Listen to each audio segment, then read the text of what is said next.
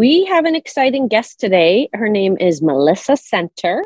Melissa is a playwright, a filmmaker, an actor, a singer, dancer. We worked together a couple of years ago, and I am having her on because something interesting happened recently, and we want to talk about it. Melissa, I want to get right into it. You are the author and lead of Marrying Jake Gyllenhaal. Can you talk about this project for us? It is a solo play with music. It has been certainly a labor of love for the past couple of years, inspired by my life and my mom's initial obsession that Jake Gyllenhaal is like my soulmate. So what happened was I was in a 10-year relationship that had ended, and my mom just started sending me like newspaper articles, and that she does that anyways, but like specifically about Jake Gyllenhaal. And then she kept sending me emails about him. And like anytime he was appearing on something, she would send me, or anytime he was featured in a publication, she would send me. And I'm like, what is this? Okay. And it became like a thing. Like, so at first it was like, oh, okay, great. Like Jake Gyllenhaal is going to be on Ellen. All right. And then it would be like, Jake Gyllenhaal is most eligible Jewish bachelor. And then like Jake Gyllenhaal talks about how he's ready to settle down and have a family, and like all that kind of stuff. Yeah, it started off like kind of silly like that, but then she wouldn't stop, and it went on and on and on. And I was living in Los Angeles at the time. The weird thing is as I was going on with my life, I would be like 1 degree apart from him again and again and again and again and again. And not just with like industry friends. I mean, like in every walk of life, he would somehow enter my sphere. And so then it started to be like, what is this? It was too many times too weird that I thought I had to do something with this. And so initially I was in a writing class, and I was like, oh, this is kind of like a fun rom-com idea. So I started to write it down, and then I set it aside because I had other projects that were like ready and producible that just I needed to make. And my experience in Los Angeles had a lot of challenges. And I think I got to a point where I was feeling rather depleted.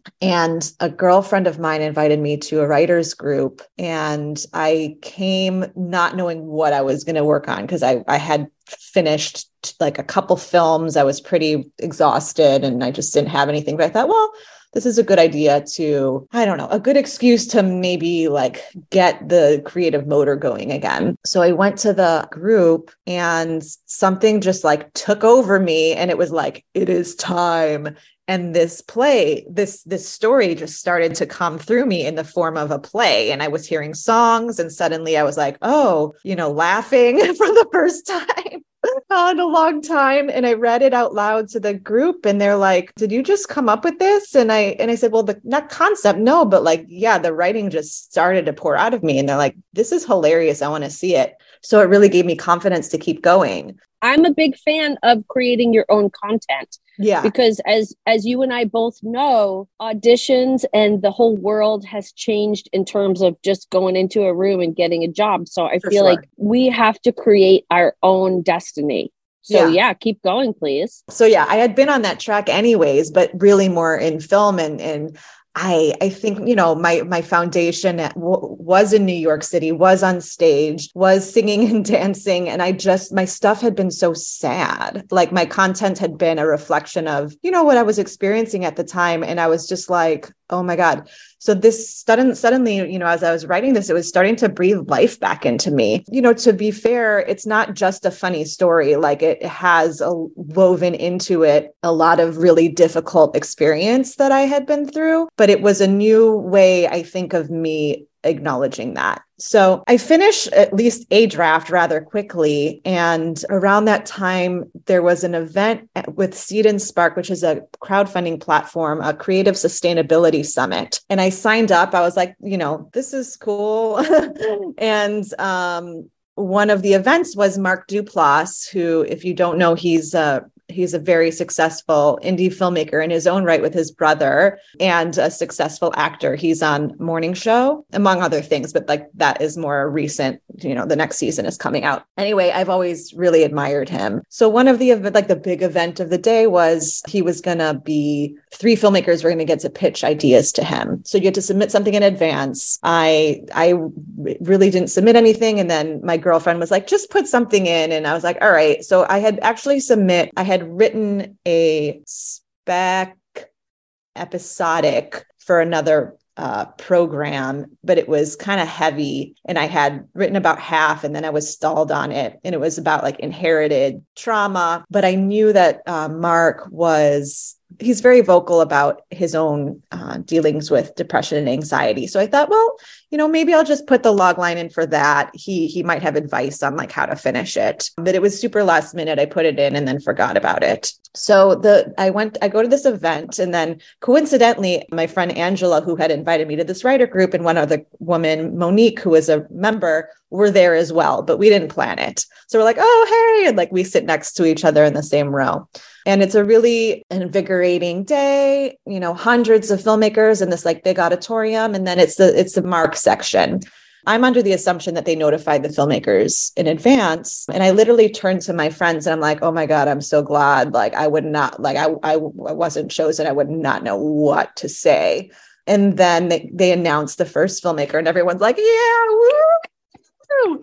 And then they go, Melissa Center. And I was like, I don't know what I'm doing. And they're like, you've got this, go, go, go. So my heart is beating out of my chest. And I go up on stage and they call a third filmmaker, Melanie, who oddly, it was like this whole fortuitous thing. She was wearing this rainbow sweatshirt. We had been together on a women in film panel at Portland Film Fest, maybe a year or two prior. And she had been wearing that same like rainbow shirt then. So we were like looking at each other, like, what is happening? The fact that we were both on that stage amongst hundreds of filmmakers was like wild. The first filmmaker goes, she's like so in it to win it and like on top of it and eloquent. And I'm just like, oh my God, what's your show about? What's your show about? Like speak English. And thankfully I went second. So I had time to kind of regulate my system and think of something to say. So I something at least coherent came out of my mouth. And then I said, I have to be honest, I've been really resistant working on this. And Mark looks at me and he, like straight in the eye, and I think he could feel it. So he's like, okay, knowing that, is there something that you're actually excited about? It just kind of blurted out of me. I'm like, well, I actually happen to be writing this play. And I didn't think to talk about this play because he's a film guy. Everyone was there for like film, but I'm like, I happen to be writing this play. And they turn to the audience and I say, my mom is convinced I'm supposed to marry Jake Gyllenhaal. And everyone like cracks up and he's like, tell me more. And he literally jumps out of his chair and he's like, this is amazing. And so I go into the story and then I go into the underlying thing about it. This idea of this kind of, I've had a hard time and this idea of this like perfect person, right, is planted in your brain. And so journey of like, following that path and the kind of foibles of like celebrity obsession and this idea that there's someone out there who can like save you potentially. But then, that's a funky premise, right? Ultimately. So he just gets so excited about it and starts like acting out scenes with my mom. And then he's like, he suggested the narrative or the themes of the inherited trauma, like are welcome here in this space too. Like there is something to be said about this concept and like the fact that it's coming from my mom and what does that say? So I was like, okay. And then he's like, part of the whole pitch thing was very practical. So he said, what are next steps for you? And so I thought, well, this is a play. This is a new play. I was thinking, a fringe would be an appropriate way to start. And he's like, that's a great idea. This is a play and you should get a space and film it so that you have it. You can always do it on iPhones, which by the way, we got in our freaking goodie bags at the end. We got 11 Pro Max iPhones. They were like sponsors. I like literally cried. You have to understand, coming into this event, I had a conversation with my friend, the one who suggested I pitched, where I was literally, I don't know if I believe in like magic or dreams anymore. And then I was selected and I'm getting like a little emotional, or I pitched this thing and I was also like struggling financially. And so I pitched this thing and like everyone's excited about it. And so he tells me I have to film it. And I'm like, that's a great idea. I wouldn't have thought about that because it's a play. And then there had been music in it that I had heard like existing songs to, that I was kind of doing spoofs on, changing the lyrics. And I asked him about that. He's like, that could be really tricky. I think you should try to make it original. So I was like, okay. So then I went back to the revision, and then the sections were existing songs where I came up with something new. So all of a sudden I'm like writing songs my first time. But yeah, so at the end of the pitch, he's like, on behalf of the sponsors or whatever, like, we want to thank you. Here's a goodie bag. So like we pulled out this iPhone. I like burst into tears because mine was cracked and like busted. And I just was so overwhelmed. And then there were these 3 books that were given, like these art books, one of which said magic. So it was just like, the universe. So after that, then people were coming up to me. They're like, oh my God, I bumped into Jake Gyllenhaal and and all these stories. And I'm like, yes, of course, and people were really supportive. And so I just had a lot of juju to move forward. So then I was like, okay, this is happening. This Fringe thing is a great idea. I happen to be looking, I looked up Edinburgh Fringe because that's like, the biggest. And I was just poking around what was going on at the time. And I learned that Jake Gyllenhaal was going to be in London on the West End doing Sunday in the Park with George with Anna Lee at the same time as the Fringe. So I was like, this is happening. I'm going to bring the show to Edinburgh. I'm going to get a ticket to Sunday in the Park. I had done an episode of Masters of Sex with Annalie Ashford, and her husband is dear friends with like one of my dear friends.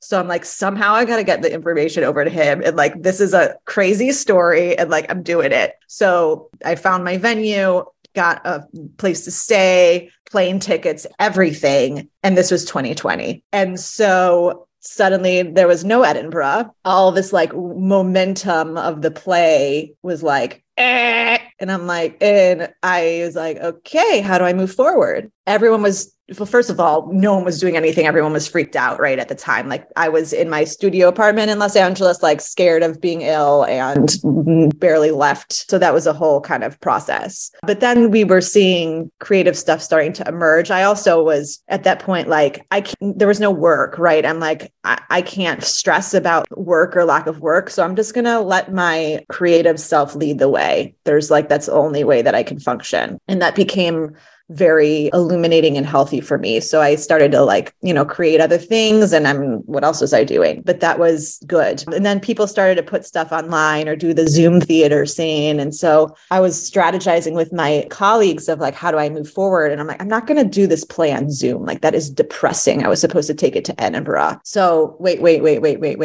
And then it was starting to be, the industry was starting to figure out how to do COVID safe films. And so that those conversations were happening. We decided, well, maybe we can do this and live stream it. We had a connection to a space, the Pico in LA. They were really eager to just breathe life back into that space and, friends and colleagues. And so they generously said, let's figure this out. So then I raised a bunch of money to put a full-on production of it, but it was delivered via live stream. But we had 3 cameras. So it was switched live in the moment. So you could feel like you were watching a piece of theater. It was really the first theater show that was given to people in that way. And it was, kind of skeleton crew, everyone spaced out, everyone masked, all according to protocol. It was very scary for me. It was very scary for me, but it was really thrilling. And my composer, Jamie Buxton, and Ernie Bird was living here. He did all the orchestrations. So they both flew in from New York for this. And I remember in the space hearing the music, walking into the space, hearing the music for the first time. And I just tears of joy being in a theater space, hearing music that wrote lyrics to that Jamie so beautifully composed. And like, this is what my foundation is, so it was like home. So we filmed the play. It was very successful.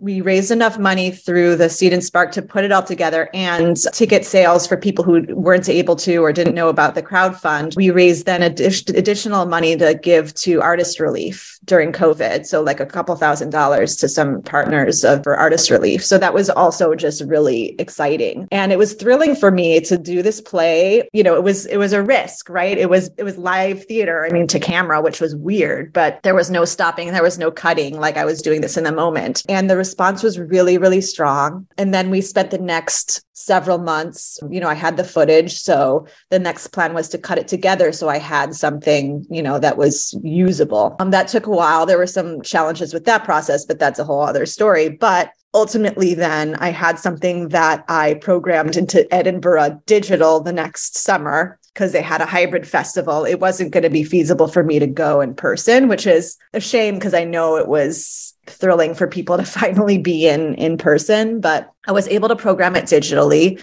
The ticket sales for that were pretty decent, even though people were like over the digital stuff and like needing real life stuff, but they were pretty decent. And then I got some really amazing press. There's an article that was written about the show in Ms. Magazine. She just got it. It was just such a generous coverage of the show. And like in that publication was so awesome. So the article ran in Ms. Magazine. And then there was a similar one, but placed in Psychology Today. So it was like, okay, cool. Like, you know, legitimate outlets, and then some really lovely response from some of the press people over at Edinburgh in those publications. And then I made the decision to move back to New York after 10 years in LA.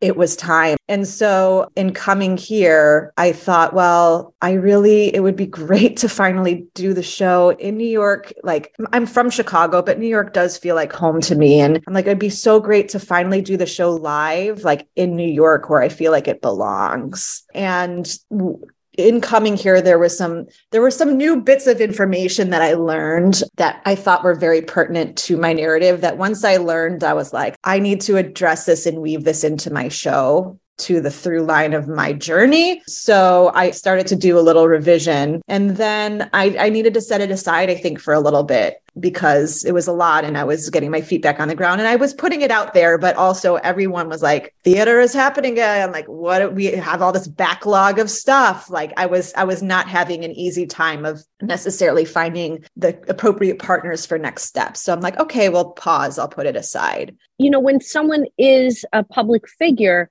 how do you talk about them without them suing you or whatever? Like, because what you're saying is from the perspective of you and the fact that your mom is weaving this narrative about, she picks a person for you and it happens to be this individual, but it's not the real person. It's his public persona. Right. Yeah, that's a great question. And honestly, something that I was pretty unsure about, but I do know that Mindy Kaling wrote that play that was infringed to, you know, Matt and Ben. And so other things existed that I was like, okay, I think this is possible.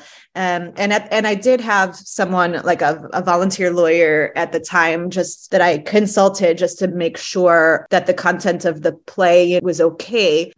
But to answer your question, I think if there's like a parody aspect to it, it's considered okay. Also, if there is like, you know, like, what's it called? Jon Stewart or those shows, and they show existing news things. Satire? Is it satire? Yeah, satire. So that is allowed. But I wasn't sure if he would see it, how he would take it. Certainly, you know, it deals with themes that end up being question marks to just behavior in general with men. And so that is something that, and maybe that's also part of the reason why I'm like scared to keep going with it. But ultimately, as you said, it's not about him. He's a kind of concept and fantasy, right? And vehicle for this particular journey. And mainly, I feel like there's a lot of flattering moments in there. Funny, you know, so I don't know. Then you have to think like, oh, to be that person, the public figure, that's a wild position? The reason I reached out to you for this interview was I saw a notice on social media for a piece of work very similar to yours. And I was like, hold up, because I know you have been working on this project for several years. And it was almost like someone stole your idea. So let's talk about that. Like, what is intellectual property? Yeah. You said that you checked it out and there's nothing legally you could do, right? Do you think they had heard about your project, or do you think that this is just a coincidence? And I just found it just so close for comfort when I saw their thing. And I was like, wait a minute, this is Melissa's show with a different, And so I contacted you and I was like, hey girl, have you seen this? And you were like, what? Yeah. And let's talk about that. Like, you have spent the last couple of years working on this, and here comes someone else. Yeah. And it looks like they have a production that's mounted. So that is going up off Broadway in July. Yeah. What the heck? Yeah. So I was surprised and a little disturbed and a little furious at first. And because this is just how I operate, I think I'm like, actually, maybe this is a good thing, because it is lighting the fire to finally do this show here live. I think I've been like easily moving forward. Now, mind you, a couple of weeks ago, I was finally like, I think I'm ready to start getting the thing rolling again. And so I read it out loud to myself at home just to be like, where is it sitting? What do I need to comb through or hone or shift? It's in pretty good shape. And I revised my press kit. I sent it out to a couple different people. So this was already starting to happen. And then you sent me that playbill notice and I'm like, I just wanted you to know, because if I had a piece and someone came and had the same piece almost, I would want to know. I just didn't know if you had seen it. Yeah, I hadn't. So here's the deal. The title is, similar to mine, different celebrity. The actual storyline, this is, I think, a play, not a solo show. And it centers around centers my last name. Centers around like a junior high kid, maybe 8th grade, who's obsessed with Spider-Man and has some, issues with her parents or maybe bullying at school. And so uses this as like an opportunity to be like, I'm marrying, like the fantasy, similar in a way, but like this fantasy of like, I'm going to marry Tobey Maguire. So I think kind of different enough that it doesn't seem like that was necessarily taken from mine. It's hard to say because you put something out in the ether and you might inspire people to think in certain ways, so that could have happened. Also, it could just be coincidence because thoughts and ideas do hover in the ether to some capacity and they come to us and they don't belong to us ultimately. Right now, this with my story is very specific because it's like actual, like it's like real. I didn't make it up, right? In my mind. Yes. Like, your mom really wants this to happen. And so like I used it to make a story around. So that's like slightly different. So, but this playwright, I don't know, she's much younger, and what's exciting for her is that this is, I think, her like a big debut. So it could be coincidence. I have zero idea, but legally, there's nothing, because you can't copyright a title and you can't copyright like a concept unless I see the play and I'm like, this section is taken verbatim or whatever from my experience, right. Then that's nothing. Now, what I thought was, okay, first of all, this is positive because it's forcing me to be like, okay, let's go, and start to put pieces together to do this. And I'm like, it's an interesting story because there is connection to our narratives. Maybe it's good for PR for both of us. Yeah. Maybe it can be turned into a fun story. And garner. Do you have a New York publicist? I don't. I have someone who worked with me for one of my short films, who I just reached out to consult, just like, hey, what would you suggest here? And so, she was certainly supportive and was in agreement that this could be like a fun story. But that's something that I'm, going to be trying to do some outreach on myself. Just, resources currently, I have to like wait. But yeah, so in the meanwhile, I'm, reaching out to potential venues, and I really would like some adequate support around myself and the show, because I really self-produced the whole thing up until now. And so I think I'm ready to have some, like, some additional support around that. What's a way for people to contact you? Because this audience, there's all kinds of theatrical folks who listen to the podcast, and maybe someone has some money to invest. Wouldn't that be lovely? That would be lovely. Can you give us your website or any, your contact info? Yeah, sure. So, my website is just my first and last name, melissacenter.com. There is a website for the play with a trailer on there, Marrying Jake Gyllenhaal, theplay.com. So if someone wants just like more basic information, they're welcome to visit that. And anyone can email me. It's safe to say my email here, right? Yeah, of course. It's just melissacenter@gmail. Yeah. So, and I'm on socials like Instagram @melissacenter. So I'm findable. So yeah. Now, I wonder, I'm sure he found out about your show, and I wonder if he was just like, this is cool, or like, what the heck? I have no idea. Yeah, it's just everyone asked me too, because they're like, he has to have heard about this, because it was very much like in the ether, and yes. But I didn't hear from him or any of his people, so I'm curious moving forward what might happen. I saw that production of Sunday in the Park, and he was quite fine in that. I was surprised actually at how well he sang, and that's a lovely piece of theater, and it's one of my favorites. And I felt like both he and Annalie did justice to it, considering the icons who originated the roles, Mandy Patinkin and Bernadette Peters. Yeah. So I was like, wow, great job. So Melissa, I am so amazed and proud of your work. I think it's fantastic. And I'm excited to see what happens from all of this gardening in terms of planting the seeds of this, growing this project. And I think in the future too, with whatever else you do, the fact that you did this thing, it will help propel you to the next project. Yeah, it's certainly been quite a journey. It's still, there's a lot of deep stuff connected to it that, in this moment of time, the universe is also like, it is time. It's like mildly terrifying, but I'm also like, no, this is all really good. You talk about your podcast bringing you a lot of strength, and it's certainly, I've felt the same in terms of making my own work and putting it out there, and standing in that has been like an incredible gift. And I think pandemic too has been like, ooh, you can hide a little bit in your room behind the Zoom, and like now everyone's emerging in a new way. And I feel like I'm kind of emerging in a new way, and in an old but new town.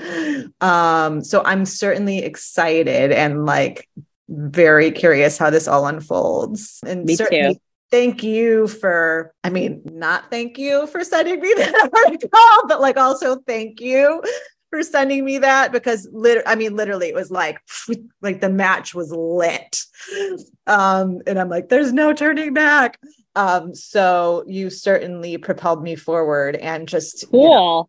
Thank you for first of all, chat. I love social media. Some people hate it, but I love it because even when you lived in LA, I was able to see what you were doing, and we worked together and we got along great. And so whenever your name pops up on my social media feed, I'm always like, oh, wonderful. And even though we don't talk to each other often, you're still in my circle, in my world. And so I knew you had this project. And then when that other project popped up, I was like, hold up. And I felt very protective. I was like, no, this is not happening. They are not stealing her idea. Everyone has ideas, right? And everyone kind of uses things from each other. That's what artists do. We inspire each other and we propel each other forward. However, I didn't want someone to take all of your labor and, get something out of it that off of the work that you had done, off of your back, basically. You know what I'm saying? Yeah. So that's why I was like, girl, take a look. But, maybe this will be something that will turn into a good thing for you, and you'll get your show going again and produce it. And I honestly think it's everything is all for the best. yeah. So, Good. and then we will see what comes of it all. Good. So thank you for your time today. I loved chatting with you. Keep in touch with me. Let me know what's going on. Yes. And audience, if you want to learn more about Melissa, please follow her on Instagram at Melissa Center. And the play is called Marrying Jake Gyllenhaal. And Jake, if you're listening to this, check it out. Thank you, Melissa. The Showgirl Tip of the Day podcast has original music composed by Joshua Holloway. Find him on YouTube, Joshua Holloway Music. This podcast is written by Michelle Bruckner and edited by Michelle Bruckner and Joshua Holloway. Find me on Instagram, Showgirl Tip of Day. Thanks for listening. We'll see you again next week with a new episode.